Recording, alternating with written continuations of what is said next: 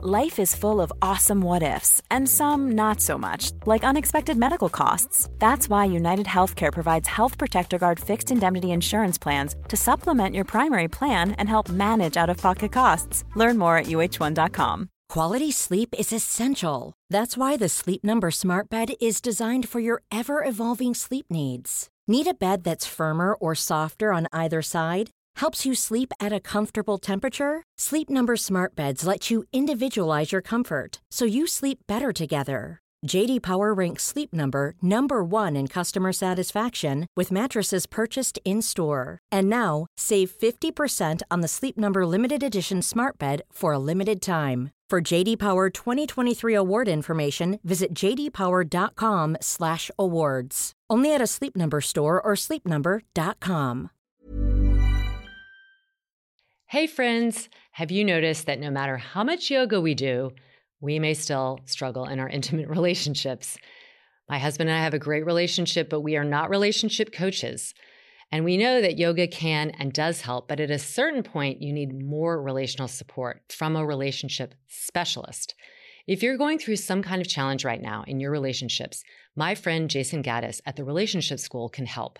Jason's team will pair you up with a skilled relationship coach, and within 48 hours, you'll be getting private one-on-one support on whatever you're going through relationally.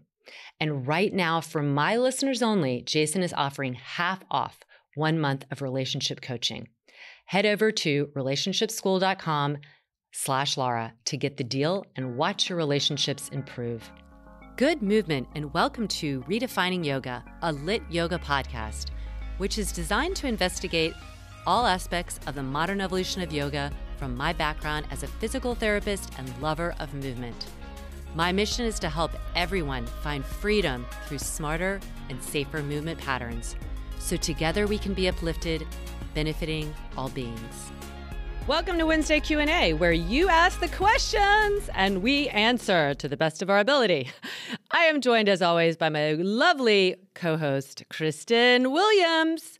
Hey, Laura. I love that little disclaimer. To the best of our ability. To the best of our ability. I thought I should say that. I know. It's very true. It's very true. Hey, everybody. All right. We're going to hit the ground running here with a question that was sent in over our support at Lit Yoga from BEK. She says, I have a question for the podcast. I'm not clear as to how the shoulder blades need to upwardly rotate, but at the same time, I thought I've heard over and over again to lean into them. Thank you for all that you do, the wonderful flows and the podcast. So, this is a great question. I think certainly for me, even years into being a physical therapist, this idea of what the heck is going on at the scapula, what role does it play? It's a very odd shaped bone. It's one of my favorite things to discuss and describe and really help people try to understand how this bone moves in relation to our most complex joint, which is the shoulder joint, the shoulder complex. We'll call it that. It's complex because it's a complex, And so I'll just dive in since I've already started. We've got this something called scapulohumeral rhythm, and they're actually it's funny. They're sort of coming away from that verbiage. But I think there's some truth to it. The scapula needs to move with the humerus, with the collarbone, with the sternum, with the ribs in a very rhythmic way. And there is, if you've ever watched someone move their arms up, forward and up, out to the side and up, there is kind of a beauty to how the scapula moves, because it moves on the ribs, and there's not even a joint there. It's called a false joint, but it moves along these bones, the ribs, and it needs to move in this up. When you lift your arms up, the first X number of degrees, I'm not even going to get into that because I don't want to muddy the waters. The first part of motion, just the humerus moves. But then you get to a point in the range, let's just say 90 degrees. And as to get above 90 degrees, whether you're coming forward and up or out to the side and up, the shoulder blade has to start moving. And so the shoulder blade is actually the socket. Now, that was kind of a big aha moment for me in PT school. Like, wow, the shoulder blade is the socket. We think of our hip joint. It's kind of obvious what a socket is. It's your pelvis. It's this big stationary thing. But here now we have a socket that's moving. So in order to get that arm above 90 degrees, the shoulder blade has to start to move. And if you watch me on YouTube, I'm moving my hands all around. The shoulder blade has to start to move with the humerus. And the reason that has to happen is we've got bony prominences that we don't want the arm bone to bang into, because then what's going to happen? We're going to irritate all the stuff in between. So the shoulder blade, it's called upwardly rotating. So if you put your hands out like they're two like stop signs, and then you lift the pinky side up towards the sky, and the thumb side is going to naturally point down towards the floor. That is upward rotation. And what's interesting about that is parts are upwardly rotating, but yes, parts are pointing down. So that's very confusing for the new physical therapist, the new movement specialist to kind of understand. And so to answer your question, BEK, that's going to happen no matter what you do. You don't need to think about upwardly rotating. It happens naturally. Now, it doesn't always happen well if we get some sort of a disruption in that rhythm where the muscles aren't working together. They're called force couples. We have all these muscles that are working in conjunction with one another to make that smooth rhythmic movement. But it doesn't matter. You cannot stop that from happening. If you get your arms up above 90 degrees, that's going to happen. So I think where you might be getting confused, along with me, I was there too, is I thought I had to actively upwardly rotate. Now, if we have a dysfunctional movement pattern, meaning it's not moving well, sometimes we do talk to people about thinking about doing that. But really, let's just step away from that. It's going to happen no matter what. Leaning into your shoulder blades is more, in my opinion, an active thought process, an active motion. And we're talking about when you're on your hands. If you think about leaning into your shoulder blades, when you're in, say, down dog, when you're in, even standing L or standing split, as a lot of people know that, your arms are above 90 degrees. So you're already upwardly rotated to whatever degree. But this idea of leaning into the shoulder blades just means you're starting to take the weight into where the shoulder blades articulate with the rib cage. And so when we say that over and over again, it's because we want people to not stop, but think less about pushing the floor away or weight bearing into the wrist. We want people to think about, hey, if I can settle into this really broad base of support, I think of the scapulae, the shoulder blades, as being the pelvis. They're like the abdominal, the scapular stabilizers are like the abdominals of your upper extremity. So we want to use those bad boys. We don't want to move through space not using our core. It's the same thing when we get on our hands. We want to get weight into the bigger joints, the bigger bones, the bigger, connection. And that is the scapula. So no matter what, you're going to upwardly rotate when you get the arms above 90 degrees. Leaning into the scapula is a whole other thought process of really getting that brain to body connection, getting the scapula firmly rooted onto the ribs when we get on our hands. Laura, I know you've got more to say about that. What else do you have to add? Yeah, you just said that so well. I think we often, from our PT perspective, say lean in, but people literally translate that, and it's like, wait, what? So you could also think of the scapula leaning into the ribs, right? So they're trying to move toward the rib cage. So whatever way that translates, I can see that can be confusing. To me, when I say lean into my scapula, it's a way of like, my brain goes right to my scapula. And it's so, whereas scapula lean into the ribs, maybe for me, that doesn't translate the same way. But if you're more literal, you could think scapula lean into the rib cage. All of it is to say, like what KB was talking about with this socket, the ball and socket joint. When you are moving your scapula firmly into your rib cage, what you're doing is fortifying this whole complex shoulder girdle. You're bringing it in so the humerus has the stability, so the clavicle into the sternum has the stability, so the rib cage is stable and not, moving away or overly rounding and having the scapula kind of slide away in protraction. So there's so much to think about, but I would simplify it just the way KB was saying. If your arms are not above 90 degrees, like you're in plank, you want your scapula just to be leaning down into the rib cage, whatever way you want to think about it. And you're leaning, I like to think I'm leaning into my scapula because then my muscles around the scapula kind of pull into them. That's what makes me think of leaning into the scapula. But if it makes more sense for you to think, pull the scapula into the back, whatever, just find that for you. But you want the scapula to stay in its kind of relationship. So, for instance, in plank, when people like push the floor away and move the scapula, they're getting more into they're requiring more of their chest muscles, like from the crease of the armpit in, which some of them do attach to the humerus, to the clavicle, but they're going to influence all that and kind of shorten it, and it's taking it out of it this structural integrity. It's not that it's wrong to do. We do that as a movement, but if you're talking about getting the most stability and strength, the neutral scapula is the way to be, when you're in that 90 degree or below. Once you get above, like KB said, you're going to naturally upperly rotate. But here's the thing. Your posture matters because your shoulder will your scapula will upperly rotate to the degree it can. But if your starting position is already, rounded and you have flexion in your thoracic spine, your scapula already slid away, and we call it protraction, abduction, maybe even a little depressed. That's where you talk about the downward rotation.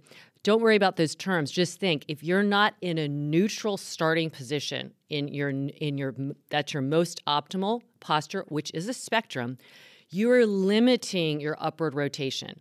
You are limiting your range of motion, and something will compensate, because if you get your arm up and you're trying to reach up to a high cabinet and you can't get that full upward rotation because it already started, you've already lost 30 degrees of the protraction because you started in protraction, you're going to thrust your ribs or you're going to arch your back. You're going to figure out some way to push the ribs forward to make the arm go taller. I'm doing that all. So again, check out our YouTube. This is all for free on YouTube. You can see us in real time. And you can see us doing some of these movements. So the key parts are work on your posture. Where is your head? Are you in triple S to start off with? Because then you don't have to think about that upper rotation as much because it's going to have much more of a clean line. When you're weight bearing, trying to pull and keep the scapula near to the ribs as opposed to kind of pulling away from the ribs or the front, think about the front body pulling away from the ground. And so that would be in plank, standing L. Otherwise, some people think of that as a standing split, but we don't, in lit, we don't have that high leg. So it's more like an L shape because we're trying to keep the neutral spine and neutral scapula because that is going to fortify the scapula stabilizers so that if you ever did want to hop or just want to feel like you're getting stronger, you're going to do that. There's a lot more to say, but hopefully that answered the question. I think so. Okay, we could probably do one question per episode. I know, right? We can just go on and on. Yeah. All right. So this is from Chicky Brown. She said, I have a question about my husband. He has Osgood-Schlatter's knee in one knee. He's had it since he was a teenager, but it has definitely become larger since we've been in the U.S. Is there anything that he can do for it? We are hiking a lot, so maybe it's aggravated. He started doing some yoga with me today, but found it hard being on his knees, and when we modified, I think it was just too uncomfortable. Hope all is good for you. So I'll start off here because I wrote her back so that she had an immediate answer and didn't have to wait. Because I essentially said, Osgood-Schlatter is this thing that happens in your teenage years. It's kind of like a bone spur, for instance. A bone spur happens when there has been stress to an area And the body's idea is, oh, I better send in some more material to give it some more stabilization. So they don't know exactly what causes it. It tends to be during periods of growth. So there might be like too much growth, and it's in the knee, so around the knee, whether it's somebody's getting, and it is more common in men by far. And so they get a bony protuberance where the patella meets, kind of glides between the femur and the tibia. And so right beneath that on the tibia, what is that, the plateau called? Tibial tubercle. Yeah. Tibial tubercle. Yeah. It gets bigger, like there's a bone growth, and it sticks out and it protrudes. So it not only is obvious, but it's painful. It's painful to touch. It's painful when people have knocked it into the bed or something, or leaning into it. It can, just like a bone spur, can with time diminish or even go away, but sometimes it remains, and because it's already kind of attached itself.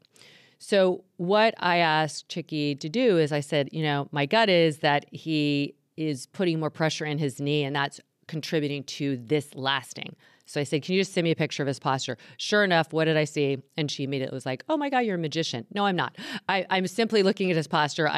He has a lot of tilt, and he was locking his knees back. His pelvis was tilted. The reason why that's important is if he flexes, which is going to be putting more pressure in that area, the pressure is going into the knee because his pelvis is tilted forward, and the femur, instead of kind of going back with flexion, is going to tend to go down more into the knee. And especially with weight bearing, especially with climbing down a hill and hiking and things like that.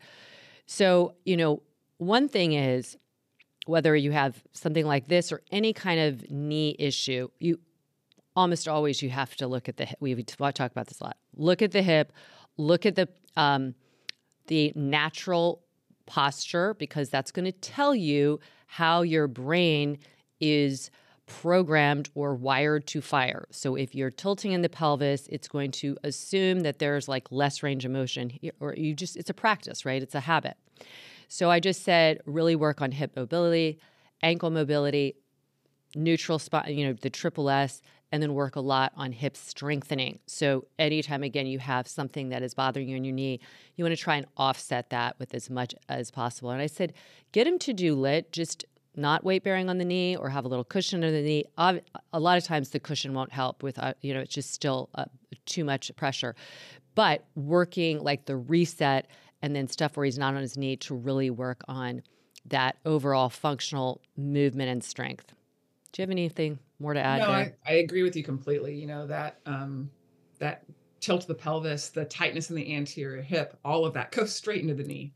And and I would encourage him, Chicky, that it's not going to happen overnight, but I mean, I've seen it in my own body. I'm a runner, ran marathons long before I did any type of lit. And so I had that traditional short and low back, anteriorly tilted pelvis, anterior knee pain.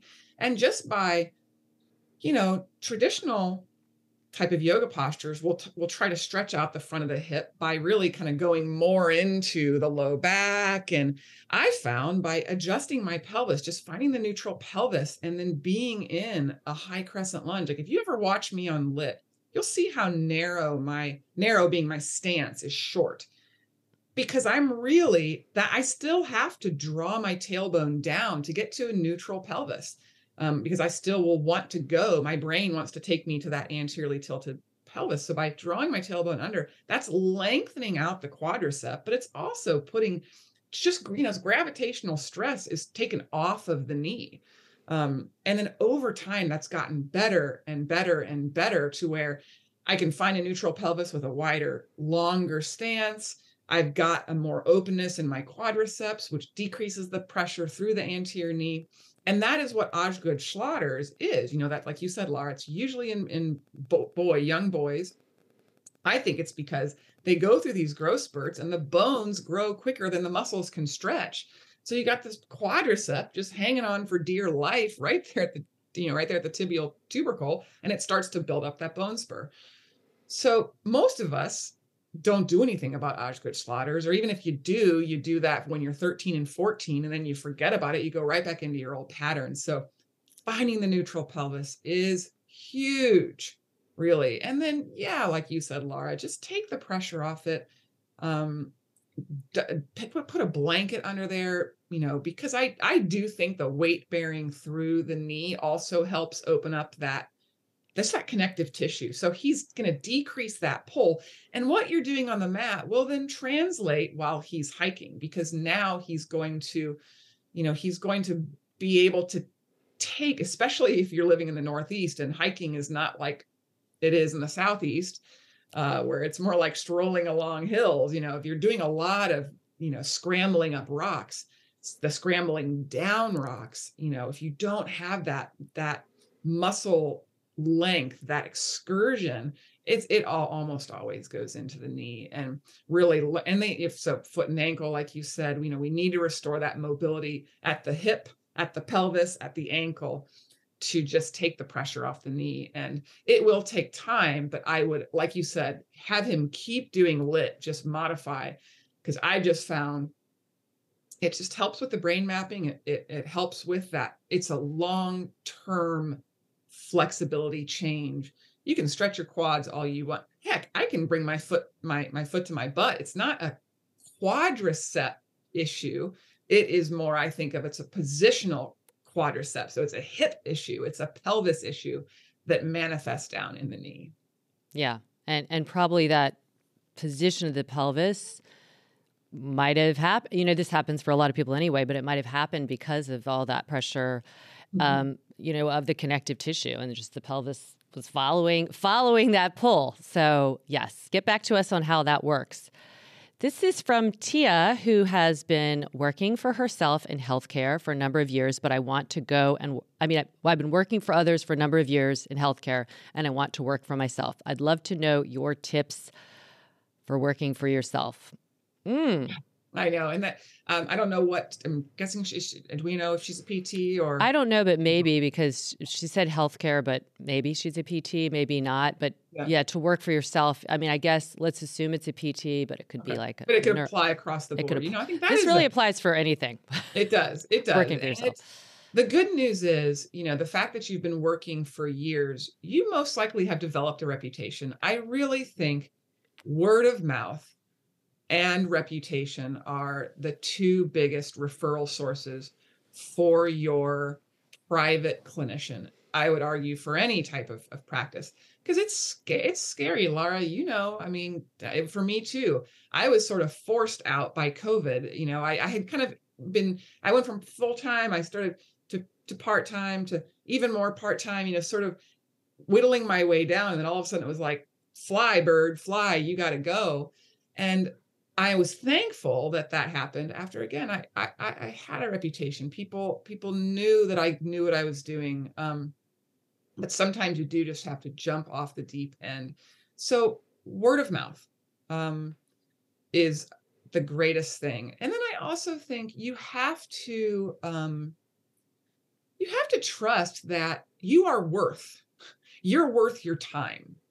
And what someone will get going to a private clinician, a private pay clinician, and that is going to be you, they are going to get your full devoted, whatever it is, half hour, hour of attention.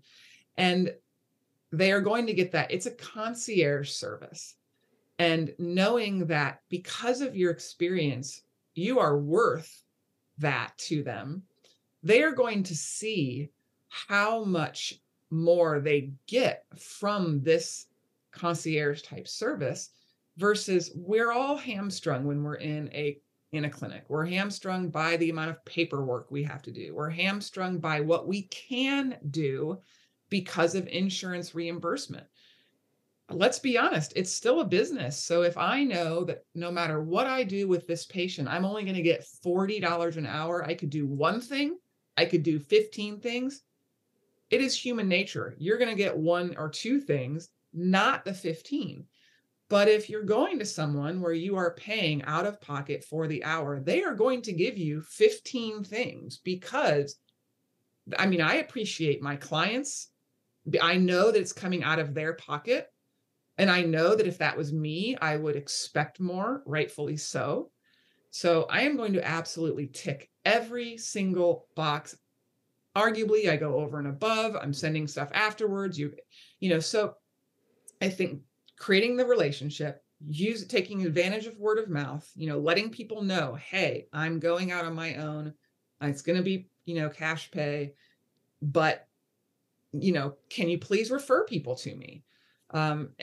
There is a selling yourself feel to it, because, people are coming and paying their hard-earned money. But, I think you have to also look at other opportunities, volunteering somewhere, or doing stuff on the weekends with a sports team, where you can meet people that way.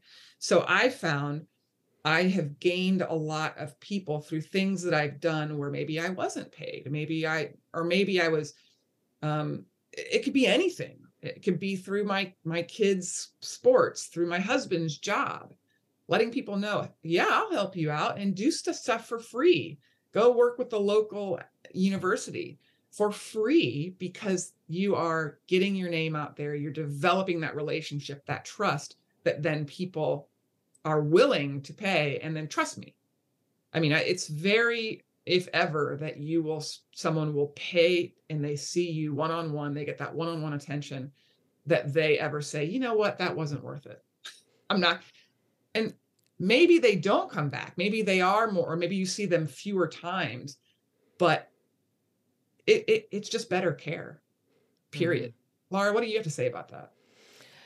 Well, first of all, Tia, I mean, you have 10 years. I would totally capitalize on the fact you have experience, like KB, all the things KB said. But the other thing is, when you're going off to work on your own, and this you could just substitute any field in this, it does help if you've had experience. I think that people who have gotten a training or gone to school and had very little experience in a bigger way, where they had input from other professionals in their field, saw a lot of clients, I don't think they're going to have as breadth of a knowledge and experience. So you have that 10 years. That's a lot. That's what KB and I have. Like, we have a lot of experience, and that is a big selling point. And then you answer the question, what is missing in the place you work? And then you're going to solve that issue. Is it time? Is it quality of care? Is it education? Is it all of the above? And that's what you're going to solve. And then you're going to speak to that, like, to, again, the people that you've worked with before. And if you start small and you serve your people well, you'll grow, because people talk about what they love, what has helped them, what has brought them back to life, what have brought them back to doing the things they want to do. And this word of mouth, and we find this all the time in Lit, it is the most powerful tool, because people do want to share what they love. But the big thing is, and this for people who are consuming, who are paying to go to somebody like Tia, who are paying for going to a gym or a fitness center or private, training, whatever it is, online platform. I strongly urge you to look for people who have experience and knowledge and can have put that into a way of serving you to meet your needs. Because if people haven't seen a lot of different types of people, they're not going to be able to customize it, individualize it, or know as much about, general kind of movement problems or health problems or whatever that many people have. So really speak to your experience. I think that's really important. That isn't to say for people who are listening, oh my gosh, I've only been doing this for 2 years and I'm ready to work for myself. You could do that. Just always think of like what you're doing now, how it could help you on this road, and maybe putting in some more time would be very, very impactful for this future goal. I think, as KB knows all the time, we say this all the time, it takes time to develop something that you're doing on your own, and patience and fortitude is important, but experience and getting to know people and all of that is huge. No, it really is, because I mean, you get this degree, you're like, woohoo. And then you come out and it's like, ugh, you know, you don't have the confidence. And if you have confidence coming out of PT school, that is false confidence. Like I would, because experience is needed. I would argue any medical health field degree, you should not be confident. You should not be overly confident coming out. You should lean on your peers. You should ask for help. I did that for years. And patients loved it. I would be like, excuse me, I'm going to go ask. I did that up until 5 years ago. You know what? I'm going to ask Jeff. Jeff, can you take a look? What are you seeing? Because Laura, can you take a look? What do you think about this? You know, we do that to each other. Hey, I've got this person. They asked me this. Because two minds are better than one. And the more minds you've worked with, the more bodies you've worked upon really speaks volumes. Because the body, while every body is individual, there are a lot of patterns, but it takes time to be able to recognize those patterns. People talk about this. We teach in teacher training. We are giving these lit yoga teachers a breadth of knowledge about how to look at the body. And they're always like, you're a magician. How'd you see that? Well, it's why? Because I've seen hundreds of bodies and I know what to look for. I can, you know, you can pick out the nuance that just takes experience. It is not taught. It can be taught, but even for our new lit teachers, it's applied. Like, you have to apply it. Yeah. Don't expect to be a Lara. Don't expect to be a Kristen coming out here. That takes time. So they will write us, hey, we'll help them out. Well, oh yeah. And then they start to see it. Oh my God, I see that out in, you know, they're walking around through the grocery store and I saw, oh my God, I saw this person with an anterior pelvic, you know, they start to see it too, but that just takes applying it and experience. So yes, I love that you have the 10 years experience. You're ready. You're ready. It's just going to be that leap. And there will be work, you know, like, you know, word of mouth. Yeah, it's work. It's work, but it's good work. It's worth it, you know, because you're not just kind of, for lack of a better word, clocking in and clocking out, working for someone else. You're kind of always, so you have to, you know, be disciplined and figure out what is a priority list and how to execute that. But feel free to write us for follow-up. We're happy to help. And anybody else who wants to know, you know, we talk about all kinds of things, movement, lifestyle, business, etc. So you all can write us at any time. You can write to support@lityoga.com. Any question, we will try and answer to the best of our ability. And again, it's coming from our experience and our knowledge, but take it. You can also find us on social media, Instagram, lara.hyman or kbwilliams99.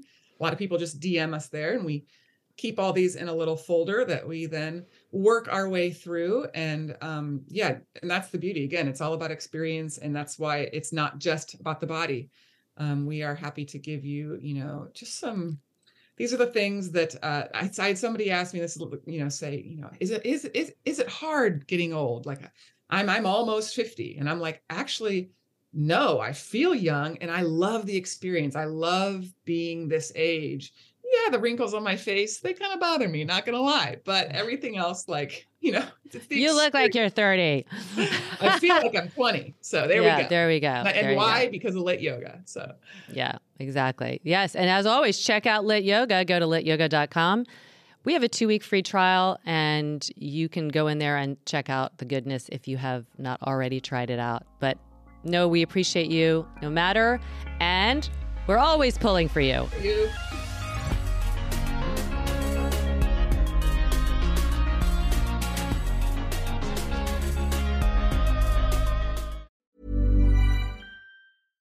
Imagine the softest sheets you've ever felt. Now imagine them getting even softer over time. That's what you'll feel with Boll & Branch's organic cotton sheets. In a recent customer survey, 96% replied that Boll & Branch sheets get softer with every wash. Start getting your best night's sleep in these sheets that get softer and softer for years to come. Try their sheets with a 30-night guarantee. Plus, get 15% off your first order at bollandbranch.com. Code BUTTERY. Exclusions apply. See site for details.